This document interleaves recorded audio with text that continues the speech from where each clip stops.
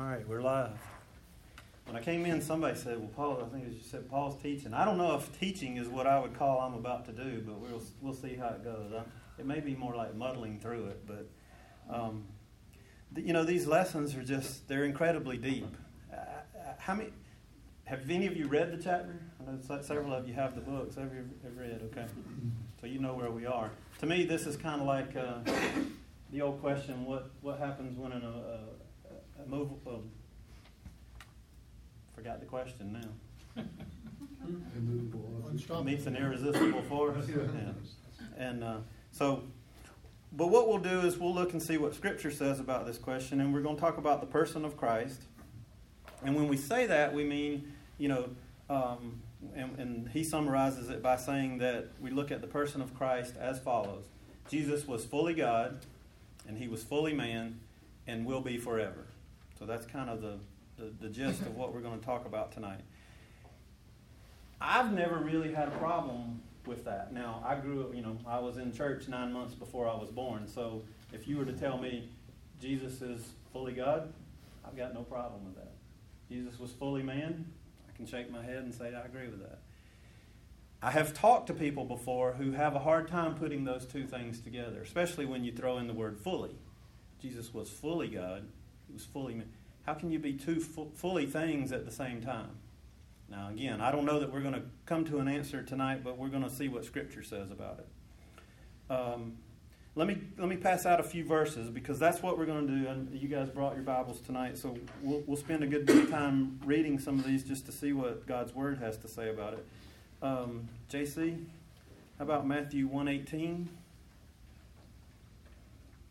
How about Luke 1:34 through 35? Luke 1:34 through 35. Russ, Luke 2:9 through 12. One of you guys got a Bible? Audrey? Isaiah 7:14.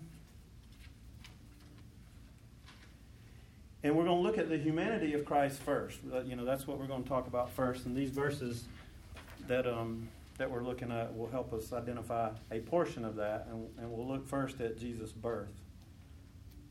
Audrey, I think you're up first. Isaiah 7:14. Therefore the Lord himself will give you a sign. Behold, the virgin shall conceive and bear a son, and shall call his name Emmanuel. Okay, so we're talking about, you recognize who these verses are about. This verse is about Jesus himself. And this verse tells us clearly that he was born. He was born, and he was born of a virgin. It was written 900 years before it happened. I'm sorry? It was written 900 years before. A long time before it happened. That's right. A huge prophecy. JC, Matthew 1:18. Now the birth of Jesus Christ took place in this way. When his mother Mary had been betrothed to Joseph before they came together, she was found to be with child from the Holy Spirit. Okay. Also, while you're there, 1:20. Okay. But as he considered these things, behold, the angel of the Lord appeared to him in a dream, saying, Joseph, son of David, do not fear to take Mary as your wife, for that which is conceived in her is from the Holy Spirit. Okay. And then we'll give you one more while you're there. 24 through 25.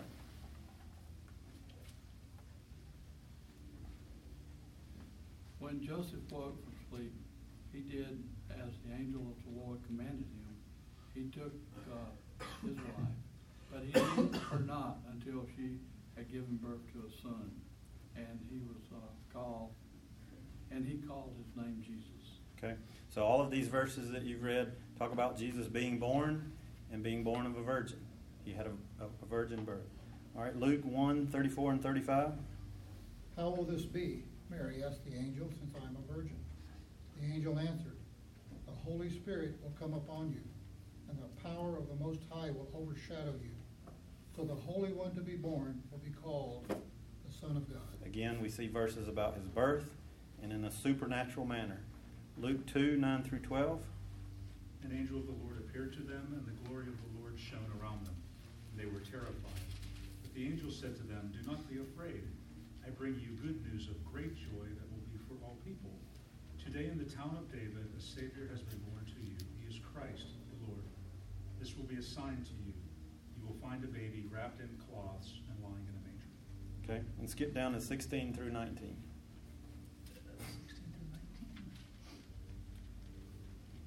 So they hurried off and found Mary and Joseph and the baby who was lying in the manger. When they had seen him, they spread the word concerning what had been told them about this child. And all who heard it were amazed at what the shepherds said to them. But Mary treasured up all these things and pondered them in her heart. Okay, so all these scriptures that we just read speak of Jesus, this person that we're talking about, Jesus being born. He had a physical birth. And not just any physical birth, it was a special birth. He was born without an earthly father. And these scriptures clearly teach us that. Now, that's important, and we need to talk about why that's important. First of all, I would say that's important because it points to the fact that salvation is ultimately a work of God. The Bible is clear from the very beginning that salvation has always been God's work. You know, Scripture never teaches that man can do anything to save himself. And the second reason that it's important is the virgin birth made it possible for the uniting of full deity and full humanity in one person. And Grudem kind of walks us through this mental exercise in this part of his exposition, and he says, you know, imagine that God went about this in a different way. You know, he could have given Jesus a human body in heaven, and then he could have supernaturally descended to the earth and carried out what he does. But if that were true, then we would have a hard time coming to grips with Jesus' humanity, right? It's all in heaven, and then it descends to earth, and so it puts some questions or doubt into his humanity. God could have said, he could have used Joseph. Joseph and Mary could have come together like married couples do and had a child. But then we wouldn't really understand how Jesus would be God at that point. He would have had a beginning just like the rest of us. So the virgin birth makes it possible, gives us an understanding of how Jesus could be God and human. And then thirdly, the virgin birth makes it possible for Christ's true humanity without inherited sin. You see, Adam, all sin is inherited through Adam. Because of what Adam did in the garden, then every person born after that has inherited a sin nature.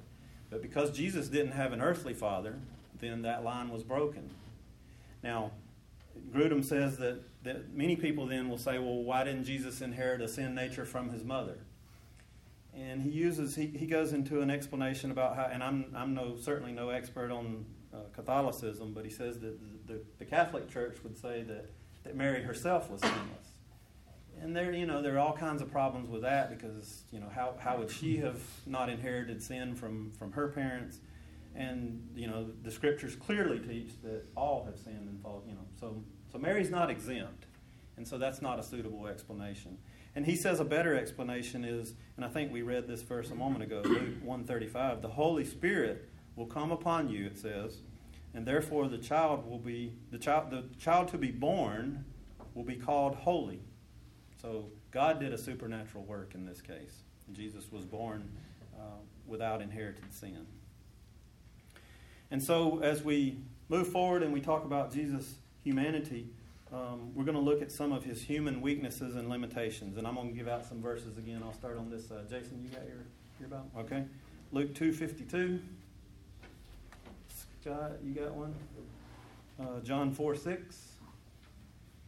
How about John 19:28? You want one? Matthew 4:2. Okay. Kevin, Luke 23:46. Mark 13:32. Aaron. Miss Shirley. John 12:27. David. Matthew 26:38. James, Matthew 8:10. And Phil, John 11:35.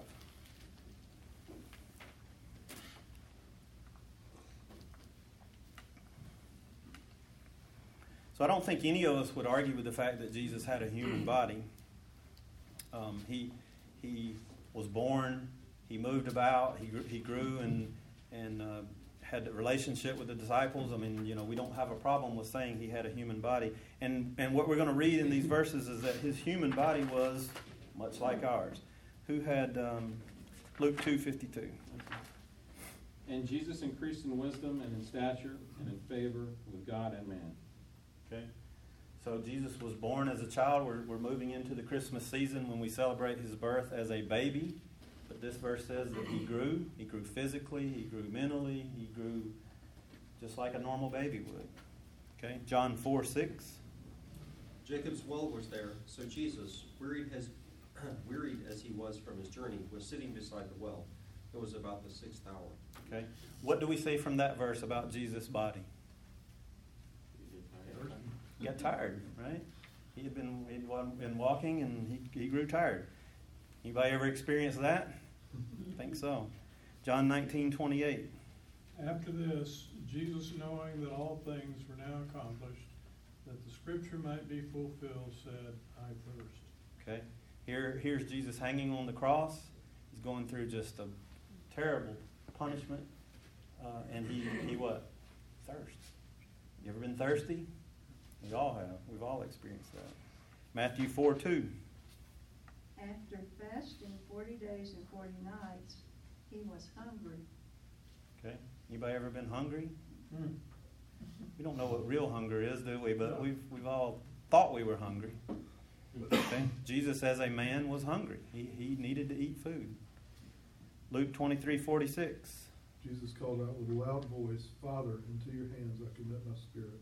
When he had said this, he had breathed his last. Okay. So his physical body what? Died. Okay. And then Grudem goes on to say that Jesus was resurrected. Again, he had a body. He was as a resurrected person. He had a body. Now that body was different.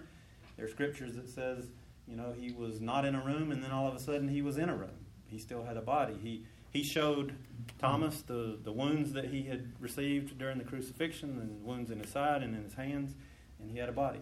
When Jesus, at the beginning of Acts, he's with the disciples and he goes up into heaven. How does he go? With a body, right? His body ascends up into heaven. Who had Luke 2:32? Is that the one we read first? No.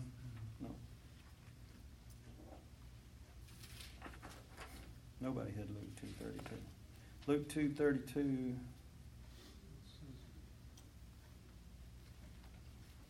Somebody look that one up. I don't know why I've got it. You got it, Russ? Okay.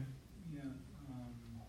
It says a light for revelation to the Gentiles and for the glory to your people Israel. I don't know what that would be. I may not be the right scripture. I may have a bad reference there, but the thing that we were going to talk about is that Jesus, he learned, as he was growing up, and this has always been an interesting thought to me. Jesus was born as a baby. You guys that have children, you've known what having a baby's like, and a baby knows almost nothing, virtually nothing, knows nothing. And even after they grow up, they don't know much more than that, right, Steve? Seems like sometimes. But here's Jesus. I'm sorry? Luke 2:52. Okay. Read that one for us. And Jesus grew in wisdom and stature and in favor with God and man. Okay. That's why I thought it was the first. That was similar to what the verse that you did read. So he learned. And, it's always been an interesting thought to me that here's Jesus born as a baby. He's God, and yet he had to learn all the things that a normal baby would learn. He had to learn how to walk. He had to learn how to talk. He had to learn, math. He had to learn all of that stuff. It wasn't, because he was fully human, those things weren't just automatically there. And he went through the process much like all of us did. Mark 13:32.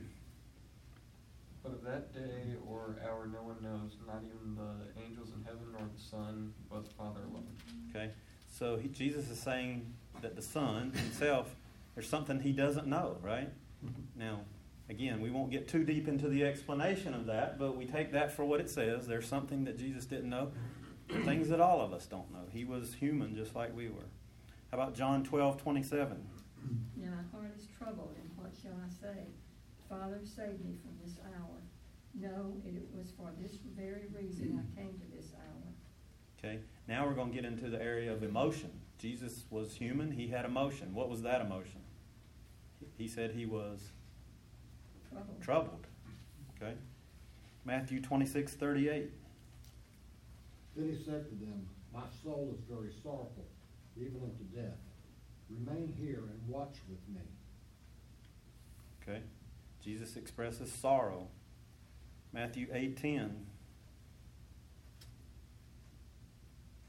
Now when Jesus heard this, he marveled and said to those who were following, truly I say to you, I have not found such great faith with anyone in Israel.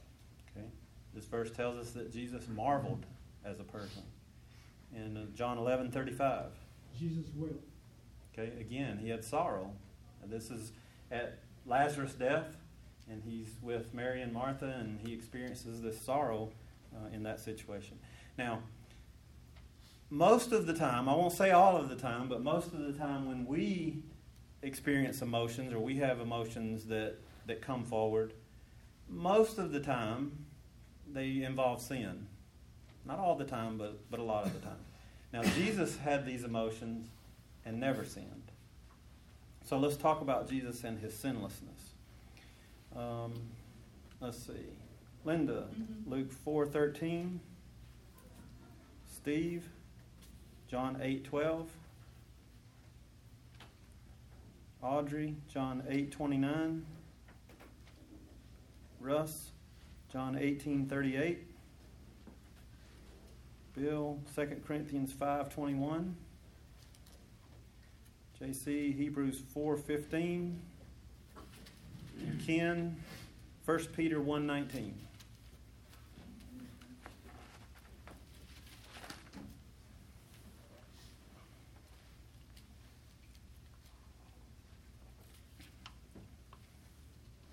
Now, some people would I don't know any of these people, but some people would say, if Jesus were sinless, then he couldn't have been human because all humans sin. Right? But again, we're going to turn to Scripture and see what Scripture says about that. Luke 4:13. And when the devil had ended every temptation, he departed from him until an opportune time. Okay. Now, what do we know about that story? Satan tempted him, and did Jesus succumb to that temptation? No, at the end of that temptation, Jesus was sinless. John 8:12. I'm sorry? I was at the Russell Associates meeting today. Alan Morris, he was talking about, I guess I didn't know this, maybe some of y'all did, but he said, and this goes back to Adam and Eve, he said with the discovery of DNA, if you look at every woman, they have the same DNA molecule in them. All women are related, and it goes all the way back to Eve. And he explained that how when Jesus came, and supposedly this is part I don't understand, I'd have to meditate and get some research and explanation on this, but it said that Adam, the Bible talks about Adam sinning. It doesn't really blame Eve per se, although she was cursed with childbirth and all that. But anyway, the DNA from women goes all the way up through, and Mary had that DNA. And so that DNA was not sin. That's how the Holy Spirit was able to conceive with Mary. Man couldn't do it. Joseph couldn't do it because man would have had sin. But the sinless woman Christ was conceived through a sinless woman by the Holy Spirit. By the power of the Holy Spirit. I had not heard that before. Yep, it's very interesting. So women now are sinless too? Huh? Women now are sinless too? I don't know. All have sinned and fall short of the glory of God. Who's that from? Alan Morris. Alan Morris. He was teaching that in a seminary down in South America somewhere, and he said, as he was explaining, he said they had not heard that before. I'm sitting there thinking, well, I hadn't heard that before either. So they're not. How about John 8:12? John 8:12. Again Jesus spoke to them, saying, I am the light of the world. Whoever follows me will not walk in darkness, but will have the light of life. Okay. At first glance, that verse may not appear to speak to Jesus' sinlessness, but when we think about light as moral purity or truth, and Jesus saying, I am the moral truth, I am moral purity, in that sense, it speaks to his sinlessness. John 8:29. And he who sent me is with me. He has not left me alone, for I always do the things that are pleasing to him. Okay, so he's saying there, I'm obeying God. And he uses a verb tense that always do, meaning it's a continual, ongoing thing. He's always doing things that are pleasing, always obeying God. John 18:38. What is truth? Pilate asked. With this he went out again to the Jews and said, I find no basis for a charge against him. Okay, so Pilate had done an investigation near the time of the crucifixion, and he found no basis for charge. Jesus had done nothing that deserved the punishment that the Pharisees were seeking. 2 Corinthians 5:21. God made him who had no sin to be sin for us, so that in him we might become the righteousness of God. Pretty clear. Jesus had no sin. Hebrews 4:15. For we do not have a high priest who is unable to sympathize with our weaknesses, but one who, in every respect, has been tempted as we are, yet without sin. Again, very clear. Jesus had no sin. And then finally, 1 Peter 1:19. But with the precious blood of Christ, a lamb without blemish or defect. Okay, so he's using an agricultural metaphor, I guess you would say, to talk about a lamb that has no blemish and no defect in relation to how Jesus compares to that. He had no sin. And then Grudem says that the practical application, and I just thought this was good, so I'll read this to you. He says this has practical application for us, meaning Jesus' sinlessness. In every situation in which we are struggling with temptation, we should reflect on the life of Christ and ask if there were not similar situations that he faced. Usually, after reflecting for a moment or two, we will be able to think of some instance in the life of Christ where he faced temptations that, though they were not the same in every detail, they were very similar to the situations that we face every day. So Grudem moves to the next question. Jesus was sinless. But his next question then he raises is, could Jesus have sinned? Was it possible for Jesus to sin? Now this is where it gets pretty deep, those of you who've read the chapter. And it's a big question. Now it was interesting, as I said, I don't know that much about Catholicism, but I was in conversation with a Catholic the other day at work because she was talking about some of the decisions and some of the things that were going on in the church and some of the things that the Pope had made. And it gave me an opportunity to kind of have a conversation with her. And I said, yeah, but isn't the Pope infallible? And it was interesting. She didn't know the answer to that question. And I think it was because in reality, she knows that he's not perfect. You can see the things he's saying and doing, and it's just pretty obvious, right? But she knew she was supposed to say yes. And so she said, well, I'll have to do some checking. My son's, he's more up on this than I am. So she came back the next day, and she brought up a word that Grudem uses here, impeccable. And he says that impeccable means not able to sin. And so, in the conversation that I was having with her about the Pope, she said that Catholics, and there's so much division among Catholics, I would say, that, you don't know that you get a straight answer necessarily, but the Pope, when he's acting as the Pope, is impeccable, not able to sin. Ex-cathedral. Yeah. So anyway, Grudem uses this word to describe Jesus, or ask the question, was Jesus impeccable? Was he not able to sin? And other, people would argue that if he were not able to sin, then the temptations that he experienced were just not that real.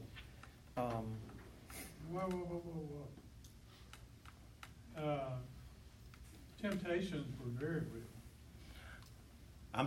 What I said is that's what people would argue, or people would say. I agree. And that's what we're going to talk about. Okay. Yeah. People would say, if he were not able to sin, then he didn't face any temptation. If he couldn't sin. Yes. It was interesting you were talking about the emotions that had. And, we have those same emotions, and like being sorrowful. And sometimes I think we're a little hard on ourselves because if we say you're sorrowful, then why should you be sorry? You're not trusting the Lord in this. So we can kind of almost get a little bit overboard, with ourselves, with others, not recognizing our humanity, and try to use, a Christian lingo to kind of minimize deep emotion that we might have. So it's just interesting as we were reading about Jesus' emotion, because he was angry too. He was. But he didn't sin. So there was a lot of emotions that Jesus had that we can have, but we have to do it, in the right way and in the right spirit. And that's a whole other topic. I know, but it's just interesting to see. It is, and it speaks to just how amazing, because even something as simple as sorrow, there's appropriate sorrow, and then there's inappropriate sorrow, and that line can be crossed just so quick, and we don't even intend to. And yet, Jesus never crossed the line. Never, ever. Never had a thought, never had an action, never had an attitude that even crossed the line. So, good point. So, I agree with you. The temptations were very real, and that's what we're going to talk about. Some people argue that if Jesus couldn't have sinned, then the temptations weren't real. But that's what we're going to talk about. And it's important as we talk about this to avoid speculation. We have to be very careful not to take the things that we think are right. We have to go with what Scripture says. And some of the things that we've just talked about tonight, and we agree, Jesus never sinned. Okay, we agree with that statement? Okay. Second statement, see if we agree with this. Jesus was really tempted. Okay? And then James 1:13, the verse we haven't talked about, says, God cannot be tempted with evil. So that's my third statement. God cannot be tempted with evil. We agree with that. That's what Scripture says, right? So we've got this apparent dilemma here. Jesus never sinned. Jesus was really tempted. God cannot be tempted with evil. And this is where I would go back to something that Jerry said one of our first couple of weeks here when he was trying to help Karen prepare her Sunday school lesson. We only know what we know. We can't speculate outside of that. And so we know that Jesus was tempted. We know that he was fully man. Jesus was fully God. And God cannot be tempted. So even though this is an apparent dilemma, what this requires is just a deeper understanding on our part. And I say it's too deep for me, so I'm again going to read from Grudem, this paragraph. At this point, we pass beyond the clear affirmations of Scripture and attempt to suggest a solution to the problem of whether Christ could have sinned. But it is important to recognize that the following solution is more than the nature of a suggested means of combining various biblical teachings and is not directly supported by explicit statements of Scripture. With this in mind, it is appropriate for us to say, if Jesus had a human nature and had existed by itself, independent of his divine nature, then it would have been free from sin, but nonetheless able to sin. Jesus was sinless, but if in his human nature alone, he would have been able to sin. 2, Jesus' human nature never existed apart from union with his divine nature. From the moment of his conception, he existed as truly God and truly man. Both his human nature and his divine nature were united in one person. So Grudem moves to the third statement. Although there were some things, such as being hungry or thirsty or weak, that Jesus experienced in his human nature alone, things that were not experienced in his divine nature, nonetheless, an act of sin would have been a moral act that apparently would have involved both the whole person of Christ. Therefore, if he had sinned, it would have involved both his human and divine natures. 4, but if Jesus as a person had sinned, involving both his human and divine natures in sin, then God himself would have sinned, and he would have ceased to be God. Yet that is clearly impossible because of the infinite holiness of God's nature. So 5, therefore it seems that if we are asking if it was actually possible for Jesus to have sinned, it seems that we must conclude that it was not possible. the union of his human and divine natures in one person prevented it. I couldn't have come up with all that on my own. And that's one of those, we're back to this irresistible force and an unmovable object. It's one of those things that we just have to say the things that we know and trust in the things that we don't. Okay, this is my speculation. Okay. Okay. Take it And speculation is dangerous. We've already said it. Go ahead. I agree. But with something like this, you can't help but go there. If you think about it, your mind goes there, right? In my mind, the way I reconcile that is that Jesus obviously gave up some of his deity, some of his powers while he's here on earth. The passage he read from Mark, I don't know. Okay? And he allowed himself to be crucified. And, so the way I reconcile the two is that he willingly gave up some of his deity, even though he's still completely God. Let's put that on hold because we're going to talk about that. We've got a whole section on that. So hold on to that and we'll get to it. Philippians? Yes, we'll get there. So, that's a hard thing that we just read.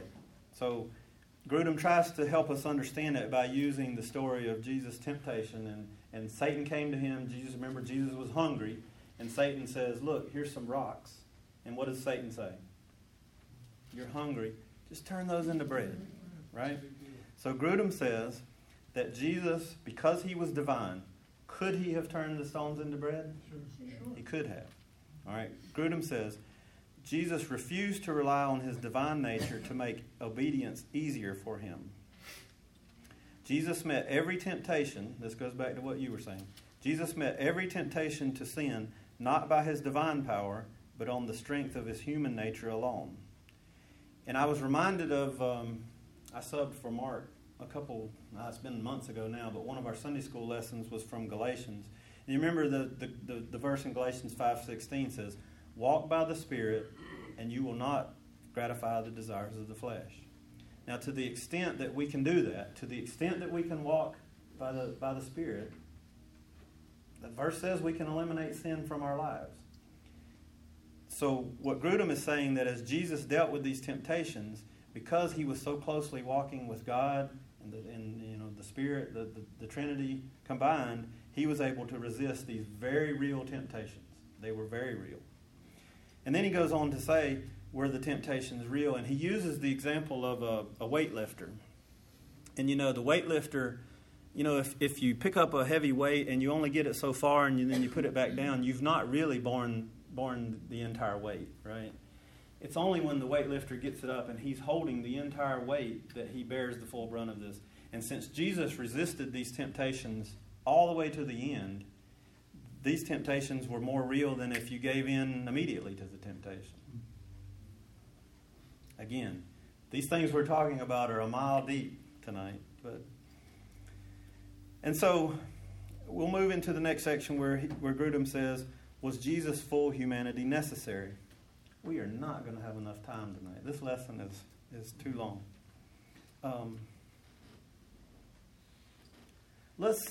We do need to stay on track, and this is kind of the last section on Jesus' humanity. So let's just skip that, and we'll go to the deity of Christ, so that we can make every effort to get this in tonight. So we're going to look at Jesus' deity, and again, we'll look at Scripture to see what it has to say. Where do we leave off? Aaron, Isaiah 9:6, John 1:1, Kevin, John 20:28, Romans 9:5, Scott, Titus 2:13, Jason, Hebrews 1:8, JC, 2 Peter 1:1, Bill, Luke 2:11, and Russ, Matthew 3:3.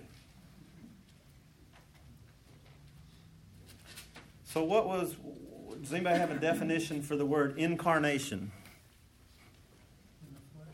What's an incarnation? Right. So deity taking on human form, human flesh, right? God became a man. Who had Isaiah 9:6? For a child will be born to us, a son will be given to us, and the government will rest on his shoulders, and his name will be called Wonderful Counselor, Mighty God, Eternal Father, Prince of Peace. Okay, so the verses we're going to look at now refer to Jesus as God, and in this verse he's referred to toward the end or middle of that verse as Mighty God. That verse is speaking of Jesus, and he's called Mighty God. Okay, John 1:1.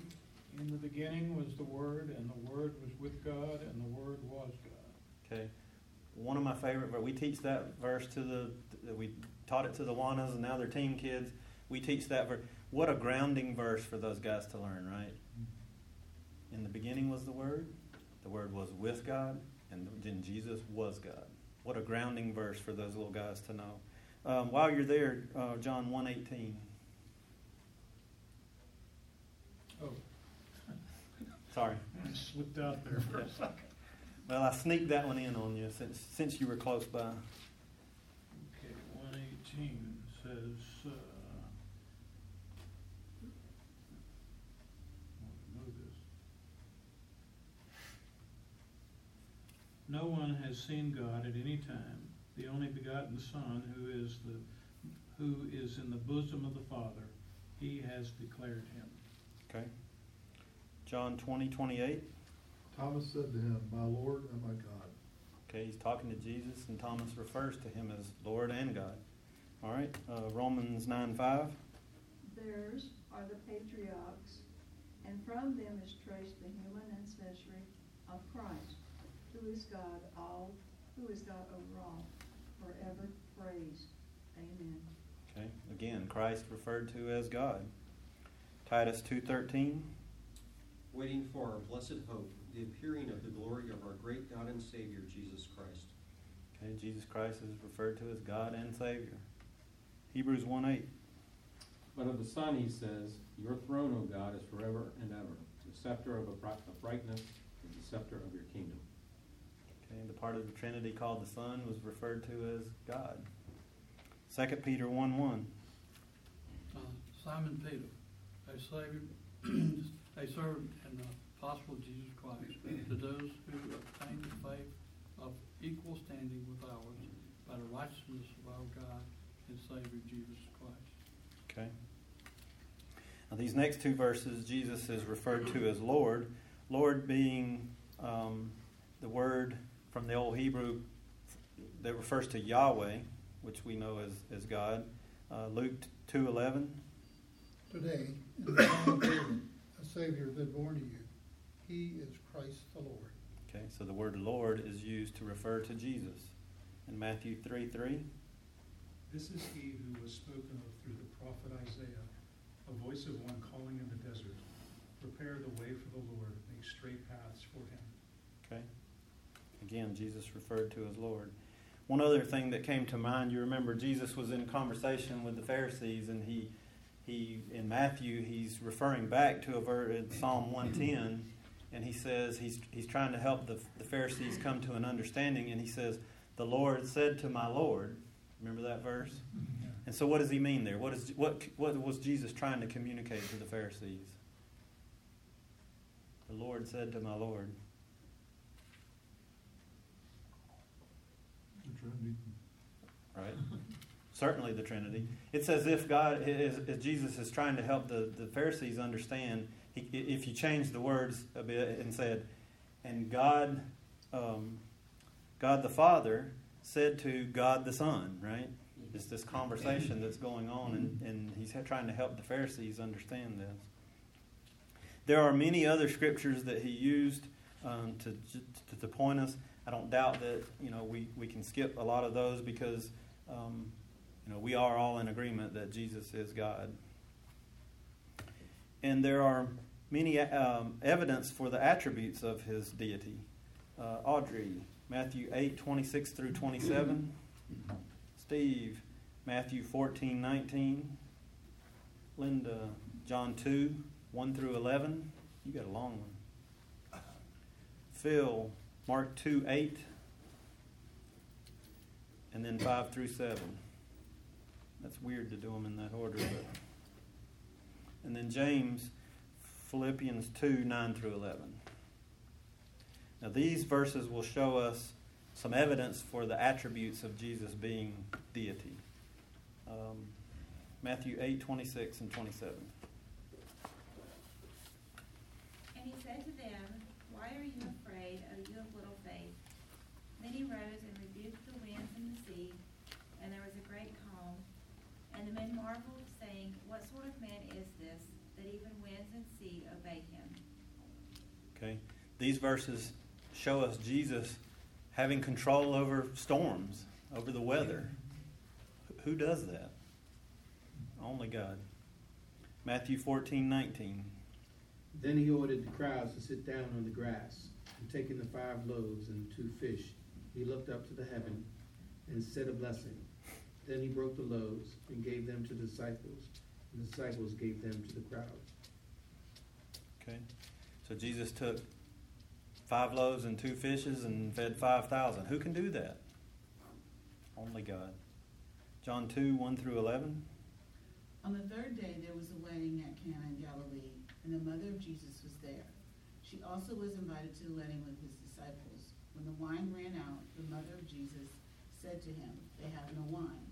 And Jesus said to her, Woman, what does this have to do with me? My hour has not yet come. His mother said to the servants, Do whatever he tells you. Now there were 6 stone water jars there for the Jewish rites of purification, each holding 20 or 30 gallons. Jesus said to the servants, Fill the jars with water, and they filled them up to the brim. And he said to them, Now draw some out and take it to the master of the feast. So they took it. When the master of the feast tasted the water, had now become wine, and did not know where it came from, though the servants who had drawn the water knew. The master of the feast called the bridegroom and said to him, Everyone serves the good wine first, and when people have drunk freely, then pour wine. But you have kept the good wine until now. This, the first of his signs, Jesus did at Cana in Galilee and manifested his glory, and his disciples believed in him. Okay.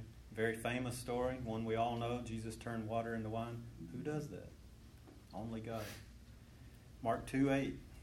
And immediately when Jesus perceived in his spirit that they too reasoned in themselves, he said unto them, Why reason ye these things in your hearts?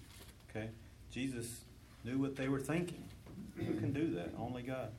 Mark 2, 5 through 7. Phil, can you read 5 through 7 as well? Sure. When Jesus saw their faith, he said unto the sick of the palsy, that's the one you were talking about? Right. Palsy. Son, thy sins he forgiven thee. But there were certain of the scribes sitting there and reasoning in their hearts. Why doth this man thus speak blasphemies? Who can forgive sins but God only? Okay. That verse itself answers the question for us. Who can forgive sin? Only God, and yet Jesus did. Philippians 2, 9 through 11.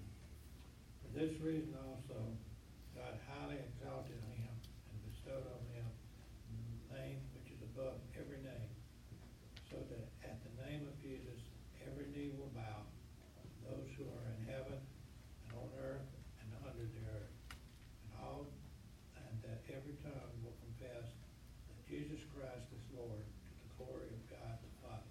Okay. These verses speak about worship.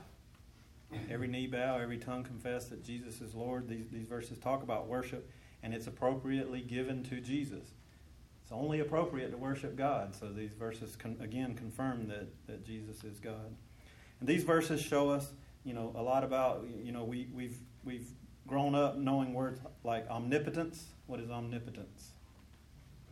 All powerful. Jesus commanded the storms to stop. He had power over all of nature. We talked about, another word we learned as children in Sunday school, omniscient. What is that? All-knowing. He knew their thoughts. Jesus forgave sin, we talked about. He approved worship. The one thing that, I thought was interesting that Grudem dealt with was omnipresence. Okay, was Jesus, what is omnipresence? Everywhere, all Does that describe Jesus? No, he was in a body and it could only be in one place at one time. But Grudem says the divine attribute of omnipresence was not directly affirmed to be true of Jesus during his earthly ministry. However, while looking for, and I had never thought about these verses talking about Jesus. However, while looking forward to the time that the church would be established, Jesus said, and Jesus is speaking of himself, where 2 or 3 are gathered in my name, what? There I am. There Jesus is. All right, Jesus is omnipresent. Moreover, he left the earth as he was ascending into heaven. He taught his disciples, I am with you always, even to the close of the age. Jesus promised to be with the disciples wherever they were at any time. He did have omnipresence in that respect. Now, we're going to have to close with this next bit, and I promised Kevin that we would get there. This kenosis theory that asks the question, did Christ voluntarily give up divine power while on earth? Did he voluntarily self-limit himself? And if you've got your Bible, everybody turn to Philippians 2, 5 through 8. James, you were just there and you read part of that, maybe? Yes, I read 9 through 11. And you want to do 5 through 8? 5 through 8 specifically. Can you? Yeah. Yes. Okay. I didn't know why this wasn't tied in, but that's okay. Yeah, we're coming back to it. Okay. Have this attribute in yourself, which was also in Christ Jesus, who, although he existed in the form of God, did not regard equality with God a thing to be grasped, but emptied himself, taking the form of a bondservant and being made in the likeness of men. Okay. So the question is, in this kenosis theory question is, what is meant by the 2 words, emptied himself? Now, I had always thought, I had a friend, some of you guys might remember Scott Kelly. Scott and Tammy were members of our church for a while, and they've, in fact, recently just moved to North Carolina. They're not even in Georgia anymore. But Scott lived over off of Hopewell Road, and his neighbor across the fence, kind of behind him, was John Smoltz. And I used to go over to Scott's house, and I'd go out in the back, and I'd try to look over and see if I could see John out there. And I never did. But I thought how neat it would be to catch him out in the yard someday and just go out and, play catch with John Smoltz. Now, I went to old Atlanta Fulton County Stadium, so this tells you how long ago that was. And I watched John, we had seats one day right by the bullpen, and Smoltz was the starting pitcher that day.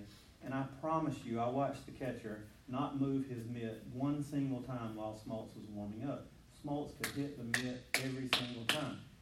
The catcher could have closed his eyes, and Smoltz could have hit the mitt. And so I've often thought of, how neat it would be to play catch with. Now, I'm a nobody in baseball. How difficult would it be for me to play catch with a guy like this? But could John limit himself? I mean, he can throw 98 miles an hour, but could he throw a ball that I could catch? Certainly. He could limit himself and throw that ball. Now, how this applies to what Jesus did, this is what Grudem says. The answer actually lies in those verses. Verses 7 and 8 tell us what the emptying of himself means. The verses themselves give us the definition. So think about emptying himself, and then James reads 7 and 8. It describes what that means. I didn't read 8. Okay.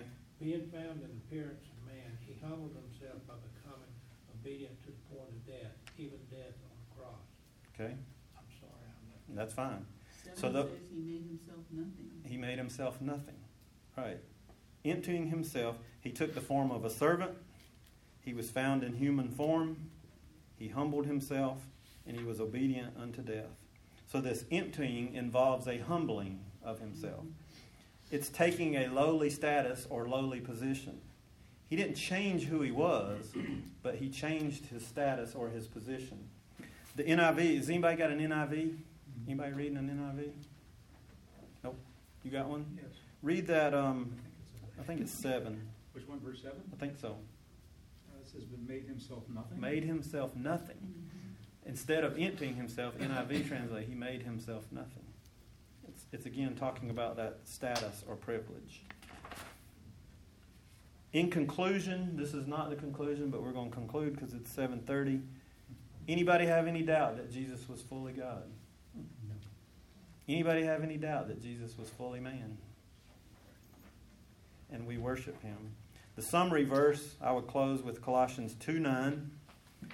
In him all the fullness of God was pleased to dwell.